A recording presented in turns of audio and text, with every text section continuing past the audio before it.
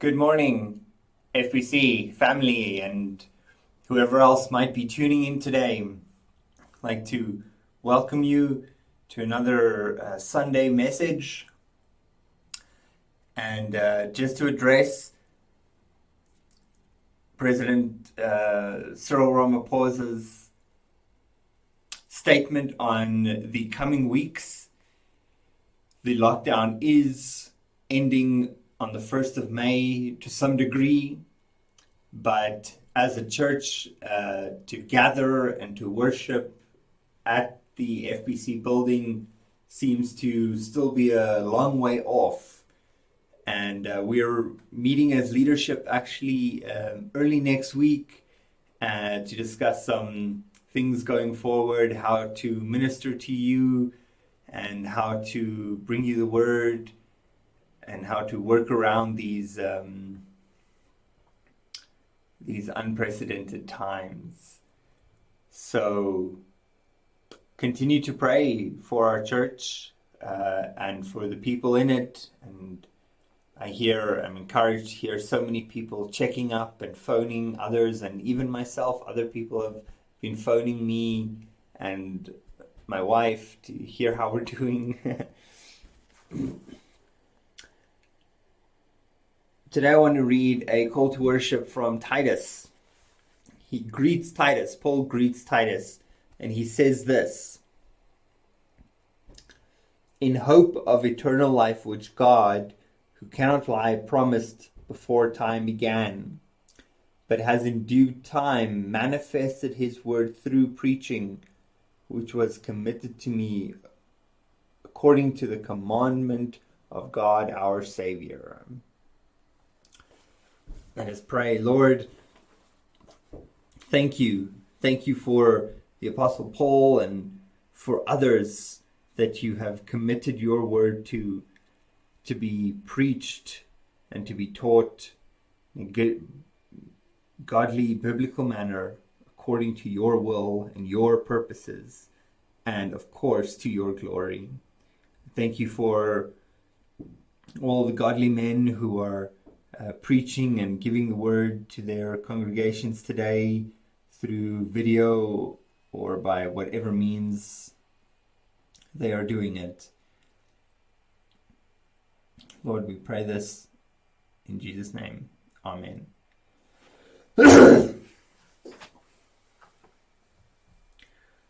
Today we're looking at Timothy, and I want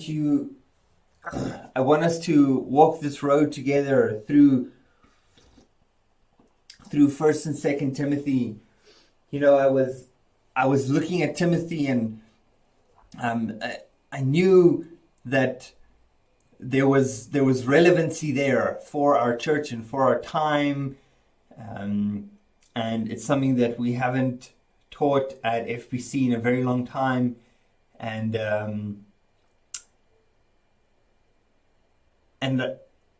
I was gonna do a topical message or a few selected messages out of Timothy, but the more I read it, the more I wanted to share everything that I read. There was just so much content there that I think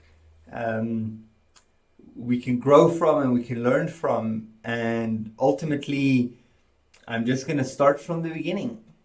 I'm just going to start at 1 Timothy, and we're going to walk this road through 1st and 2nd Timothy. Together, it's about 10 chapters, I believe. So it's not hefty, but there is great relevant content there. Timothy, one of the themes of Timothy is the contrast of the true gospel versus a false gospel, and what it produces. The gospel produces godliness, and so we must expect, it must be expected from our teachers. That's me in your case, and Pastor David. It must be cultivated through good teaching. It must be exemplified in the believers.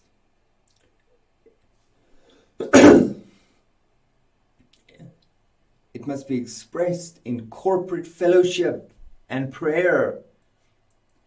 And it must be tested in the fruits that it produces. And ultimately, it must be kept pure from corruption and false teaching. That is the mandate that Paul places on Timothy as a leader of this church at Ephesus that was sent there by Paul to lead, to shepherd, to give oversight. But it doesn't mean that Timothy is just for the pastor and, well, if I'm not a pastor, I'll just read over it. No, not at all. There is a lot of commands and teachings and encouragement and edification to the people. It's something that we all need to know. But in a more specific way, these ideas and these teachings and these commands are expressed to Timothy for the benefit and the result of the growth of the congregation. And so as we walk through Timothy, there's so much there where Paul, in stages throughout the book, gives Timothy commands. And then he directs those commands to the congregation. I want to read you actually the last verse in 1 Timothy. I think this summarizes this description very well. So 1 Timothy chapter 6 verse 20, it says, O Timothy, guard that was committed to you. Guard what was committed to you, avoiding the profane and the idle babblings and the contradictions of what is falsely called knowledge. By professing it, some have strayed concerning the faith. Grace be with you. And then the book ends. You know, I was hesitant at first to start here in chapter 1. Not that it says things that we can't benefit from, but that it talks about false teachers and false teaching. And I thought, can we preach about it more? What more is there to say? We know they're out there. We know we have to watch for them. But at FBC, we guard the gospel well. I do believe that is one of the things that the Lord has allowed us to do well at FBC. And so I thought maybe I should just start at chapter 2 and leave chapter 1 for another day.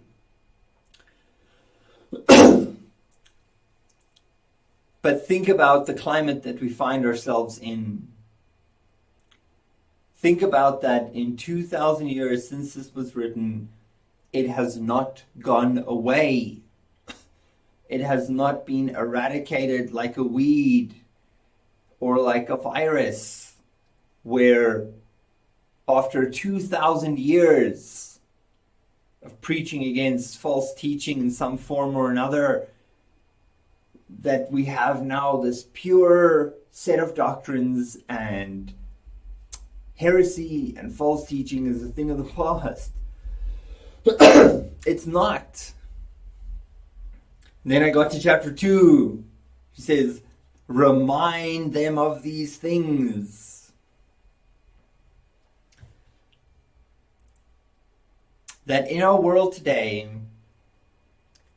especially now, more than ever, false teachers have a reason to preach false gospel. People want hope. And if a man stands in front of a camera like I'm doing now, with an audience of 100,000 people, to say whatever he wants to say, if he can give them hope, even false hope, people will listen. And isn't that the danger? In fact, to guard against false teaching is more relevant, I believe, than it ever has been.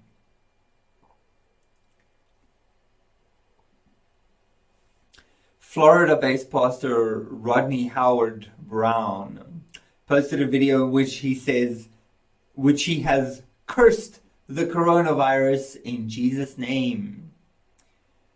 I don't think there's way too much to unpack there. Kenneth Copeland, the long-standing bad seed. He's standing behind the screen, behind a banner that says, "Against the coronavirus." He instructs viewers to hold their hands up against the television to receive healing. Again, there's so much worry and anger that gets welled up in me when I read things like this. People are more vulnerable and susceptible than ever. And just because you attend Faith Baptist Church or another good Bible-believing church doesn't mean we're less susceptible. So he charges this young man to address the issue of false doctrine against true doctrine and its implications. In fact, 1 Timothy starts off with this and it ends with this. 2 Timothy starts off with this and it's addressed again in the book. Titus, another pastoral epistle, starts off with warning against false teachers. The book of 1 John and 2 John. Fellowship with unbelievers who claim to be believers. Many scriptural passages overwhelmingly address this fact. I think we need to handle it and consider it with the gravity that it deserves, even if it is, even if it feels saturated. I think this theme gets woven into the rest of Timothy. And so we're actually going to read from verse 3, the pastor's commission. Says,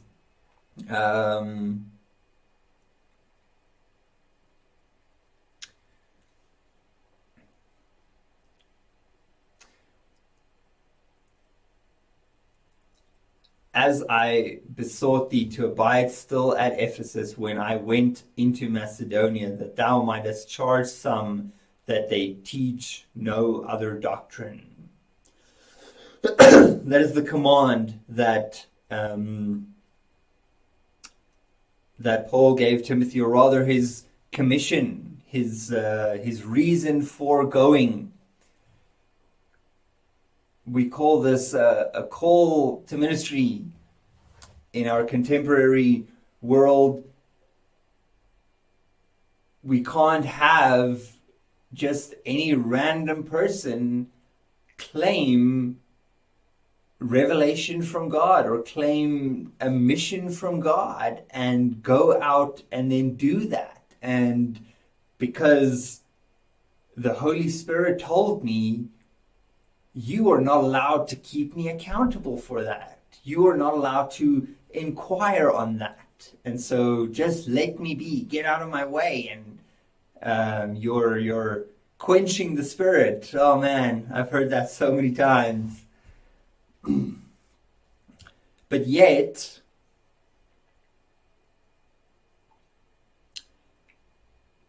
Paul writes this letter along with this young man with qualifications. We're going to get to that at a later stage. But here he commands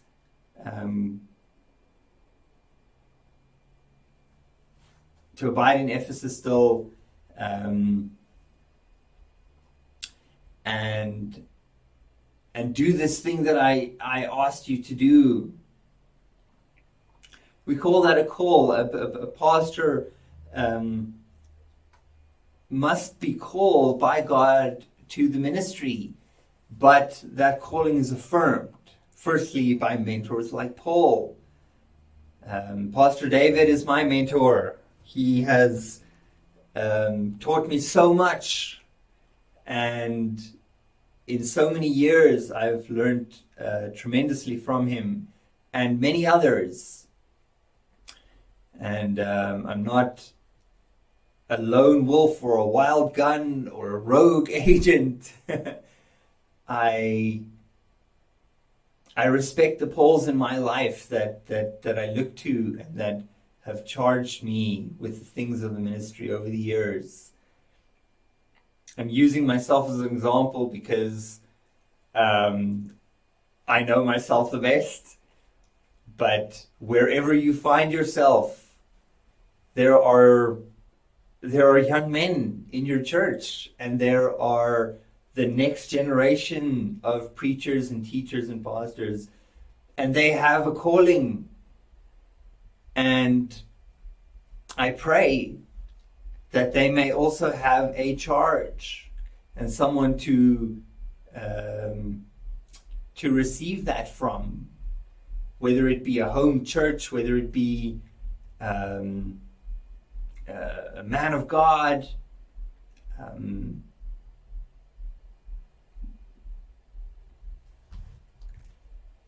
so he charges his church, let them preach no other doctrine. There, right off the bat, we are introduced to one of the problems that are present at this church. Listen to the next verse. Verse 4, neither give heed to fables and endless genealogies, which minister questions rather than godly edifying, which is in the faith. So our first point was the pastor's commission. The next one is the pastor's challenge. Timothy had many things to do, but ultimately it all touched on this one predominant challenge, that you are going to face opposition from false teachers here at Ephesus, and your efforts and your instruction should never be done unaware of this issue. And so there's an insight into specifically what this is. He says, neither heed to fables and endless genealogies, which minister questions. So the Jewish people were bringing not baggage, but things from their culture and the law, and the Greeks were bringing things from their pagan religion. And it was a church with a really mixed bag. But Timothy was instructed that there is one gospel, there is one truth, and what is brought extra to that is damaging and harmful, and does not achieve the result of our ministry, which he tells us in the next verse. But he says that the Jewish people brought, what about this, and what about the succession, and what about genealogies? Because you're descended from this guy, you're. And he says that minister questions, it brings confusion, and it creates doubt and worry and uncertainty. Can we think of an example of this happening in our modern age today? I think we can. Consider the flood of YouTube prophetic ministries and televangelists like Kenneth Copeland. Consider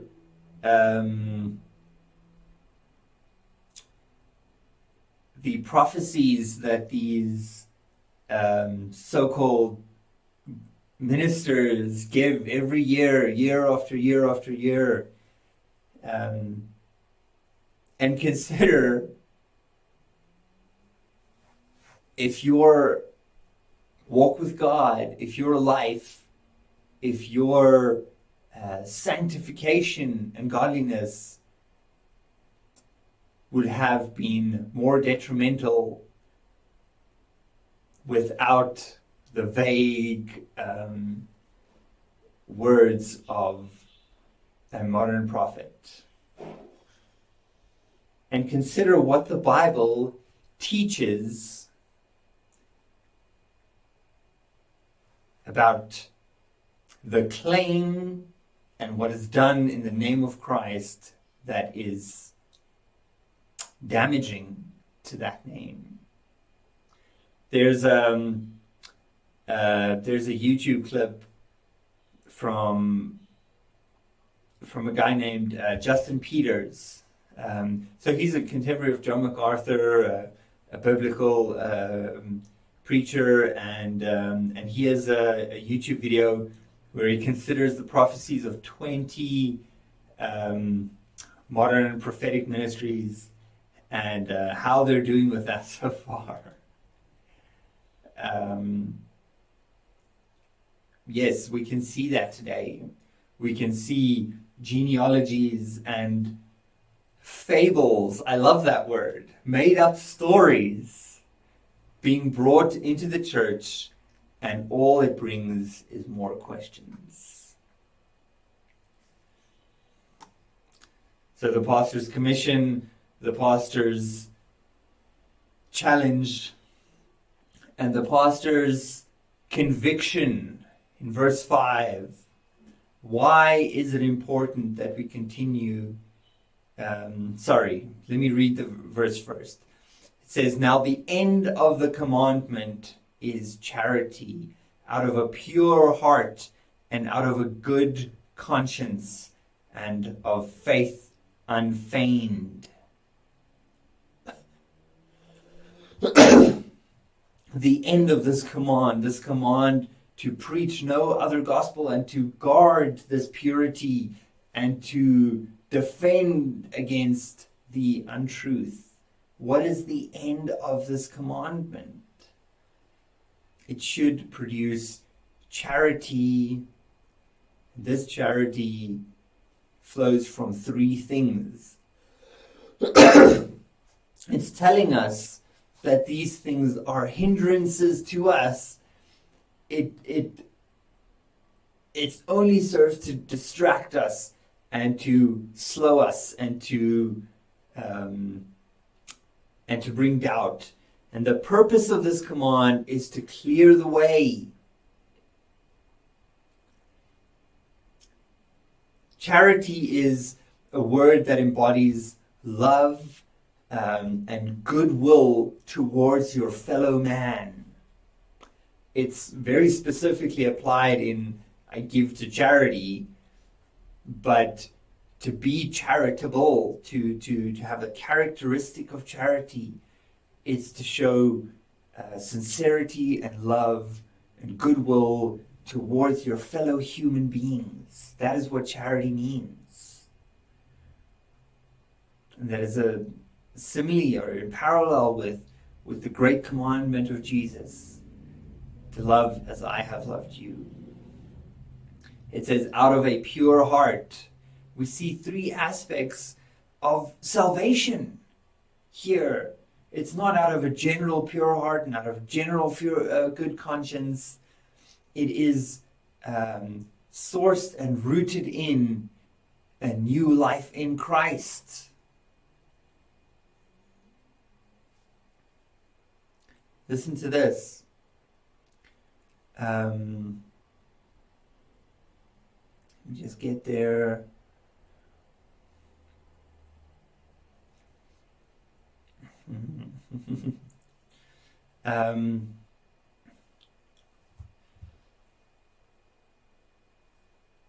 A pure heart. We are not pure in our motives. We are sinful. The blood of Christ purifies. Out of a good, clear conscience, we act, especially pastor that speaks to you about the Word of God, to have a clear conscience about my actions. Why am I doing this? To get money out of you, to trick you, to manipulate you, to advance some sort of political idea? Or am I here to tell you about God because the Word of God is truth? My conscience is clear. I doubt we can say the same thing for so many others. Charity needs to be of good conscience, and you can do that with ulterior motives. And it needs to come from faith unfeigned. To doubt or not rest in the assurity of God's promises. These are things that come through salvation. Have you placed faith in Jesus Christ as your Savior?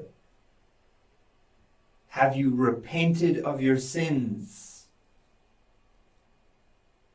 and asked the sovereign, almighty God of the universe to forgive you because Jesus has died for them, and accept the gift of salvation?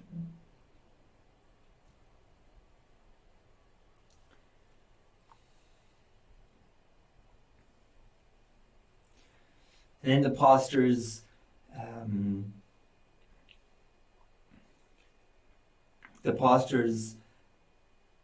command. So how does he tackle and challenge this initial burden to address false doctrine in the church? People have skewed, it says in verse 6, from which some having swerved have turned aside unto vain jangling. Swerve to aim at something and to literally aim at something else and shoot that target instead. Vain jangling arguments and opinions and discussions that don't amount to anything, that's not worth anything. Teachers of the law, they desire whatever their motivations and reasons are. So let's look at verse 7. Desiring to teach, to be teachers of the law, understanding neither what they say nor whereof they affirm. Not only are they misinterpreting what they're reading or what they're saying, that they don't understand the actual implications of what they're trying to get across. In this case, it was the law. but also the subject of the content and those affirmatives would be God, or affirmations rather, not affirmatives, would be God. They don't know God. Jesus himself said, "You've done all these wonderful things in my name, but I don't know you." And it's not referring to the sincerity of people, but I thought I was doing things in your name. No, it's the malicious use of God's name.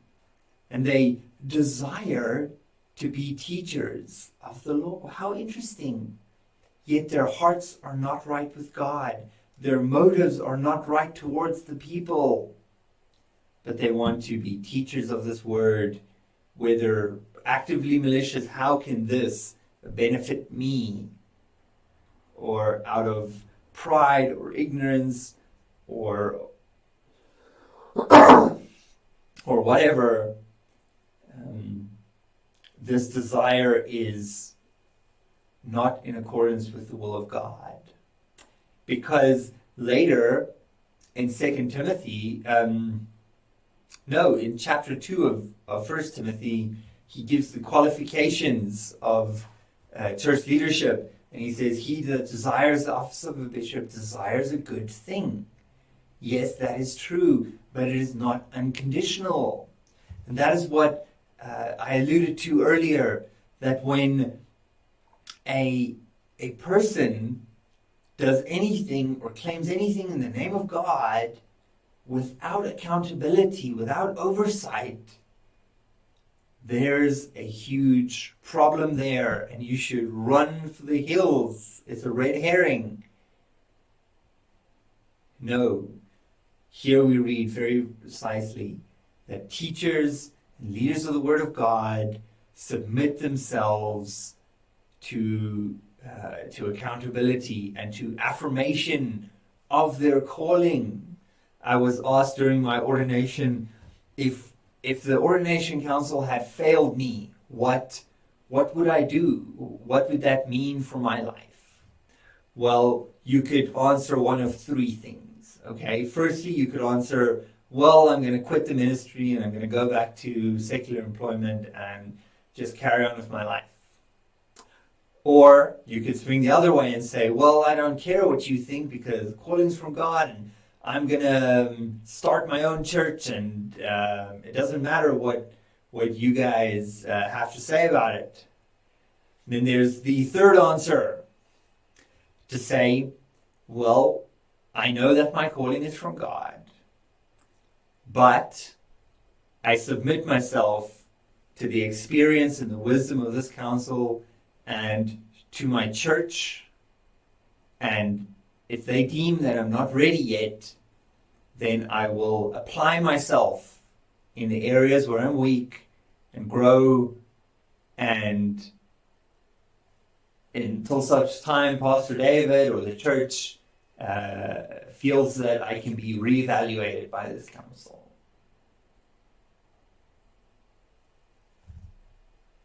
Can the people that you tune into YouTube to watch, can you say the same things about them?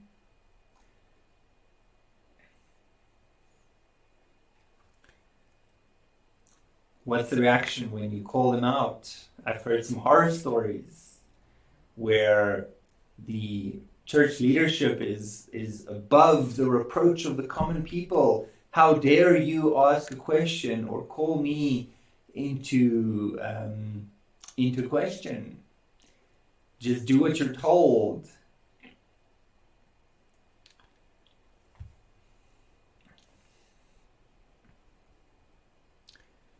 I'm trying to apply the commands of Paul to Timothy to our current, very real circumstances. Under the coronavirus, we are detached from a constant stream of biblical teaching where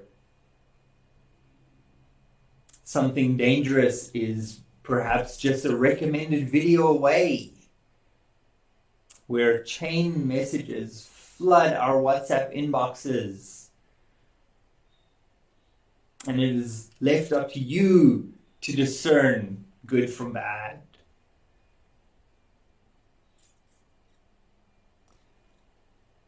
Verse 10.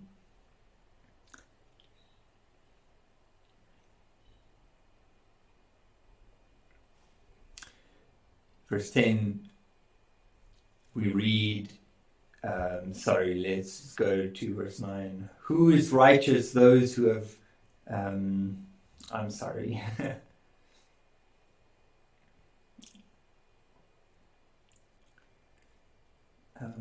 knowing this, that the law is not made for a righteous man, but for the lawless and disobedient, for the ungodly and for the sinners, for unholy, profane, murderers of fathers and mothers, manslayers, for whoremongers, for them that defile themselves with mankind, for man-stealers, for liars, for perjured persons, and if there be any other thing that is contrary to sound doctrine.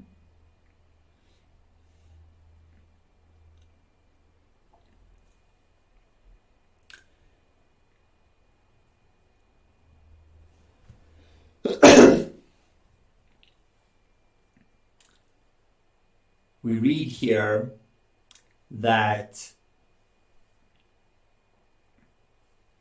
sound doctrine of the law, if used lawfully, remember verse 8, did I read verse 8? But we know that the law is good if a man use it lawfully. You and I as Christians, as believers, we can use the law for good. There's a reason why it's still in our New Testament. But it is not to follow. We are not under the law. What this verse tells us, and what so much of the New Testament teaches, is that when we look at the law, we look at it to show us our need for God and for a Savior. That it is meant to exemplify and the sins of mankind. We read it, and we read the failures of Israel and the failures of the nations before that, and the failures of the human race since then, and that nobody is able to keep the law in its entirety, and how much we have fallen short of the glory of God. And this should then turn us in repentance to place faith in Jesus Christ. I can't do this. Nobody can. That is the purpose of the law for us today. And he says that's good. That is the right way to consider the teachings of Scripture. And it is meant for everyone who has not placed faith in Jesus Christ, for who has not been forgiven. This list is you and me. And if there be any other thing that is contrary to sound doctrine, that is the relevancy now in our discussion this morning. That we hold up God's law, God's word, God's the person of the triune God and the characters that he embodies and expressed in his law and his commands in the New Testament. We can hold that up to anything that is contrary to sound doctrine, saying, you have to answer to this.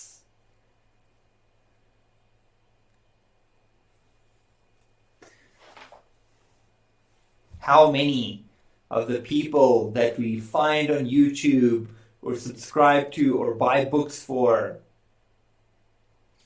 is able to pass even the simplest of tests? laid before them in Scripture.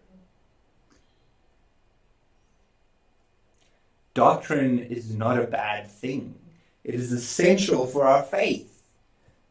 You can't say, well, I'm not a religious person, I just have a relationship with God. Jesus cared about good doctrine.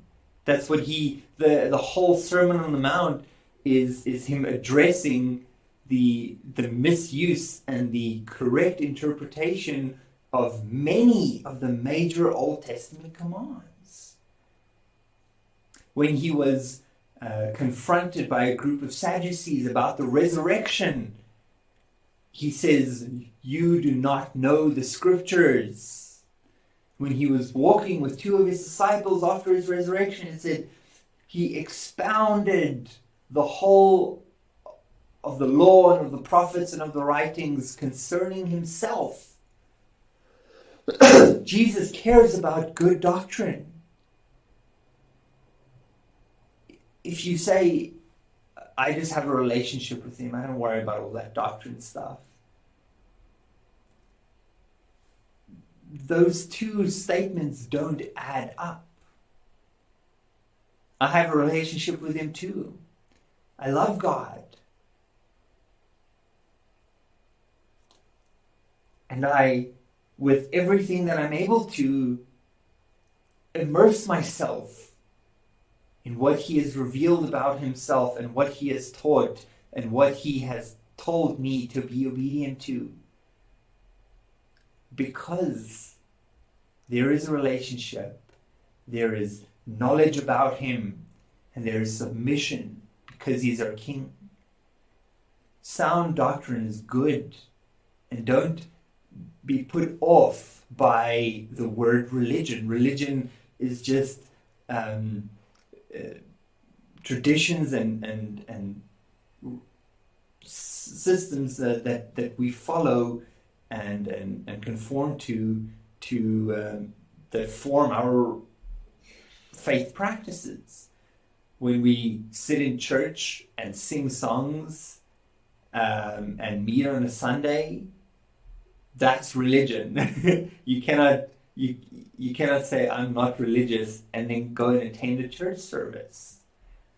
It's not a bad word. It's not a bad thing. And it's not contrary to walking with God. In fact, they're one and the same thing. Sound doctrine.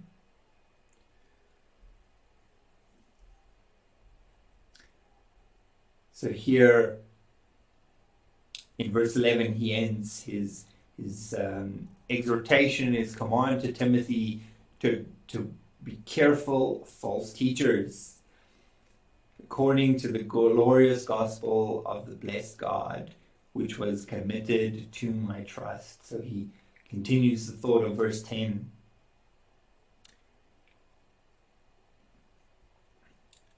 According to the glorious gospel of the blessed God, which was committed into my trust.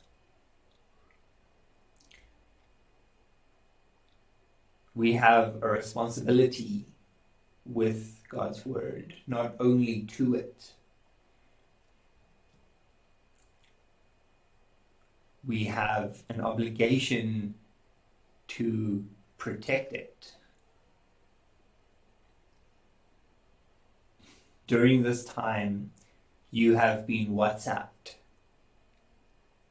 You have been forwarded a chain message. You have scrolled through a Facebook post or come across a YouTube video or spoke to somebody over the phone where this has come up. Did you have an answer? Did you have a defense? When somebody says, why is God doing this? It must be because he's punishing us. It must be because of the Chinese, or it must be because of this and this, and it must be because it's the end times. You've had a conversation with somebody about that. I'm sure I have many, many, many times in just these few weeks.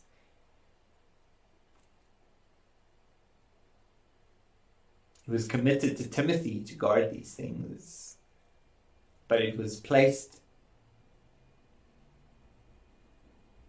on the shoulders of the Ephesian church as well. In fact, the charge to Timothy was to make sure that the church guards the gospel. This is our responsibility, and it is relevant for our time now. And as we look at the rest of Timothy in the coming weeks, about the qualifications of leadership, about praying for church, about worship and conduct, and all these other great things, there is something that that underlines that, especially now, especially with what is happening in the world. We need to guard the gospel. And you need to equip yourself to be able to do that. Let me help you. Let FBC do this together. We can't meet as a church, but we can do something. If you've had these conversations, don't just brush it off and let it go. Reach out to me. Get a hold of that person again. Maybe comment, I guess, if you're able to control your emotions. Things like this actually upset me. And I have to be careful not to hurt the name of Christ by reacting in anger. But we need to actively put our feet down where it matters. That is my my hope, and that is my my charge for you if you're listening here this morning. But let's pray, and may the Lord bless you. Amen. Lord, you have given the church through Timothy an important role. And in the 2,000 years since then, we have been given that same responsibility. False teachers have not gone away. Your word is relevant now as it has ever been. I pray that we may sincerely and actively apply it, not just for ourselves and to our own benefit, but for the church body as a whole. Many people are turning to you during this time. It would be sad to see them turn into the hands, into the words of a false teacher preaching false hope. Please help us in this. Please help those who are seeking you to seek you and find truth. I pray this in Jesus' name. Amen.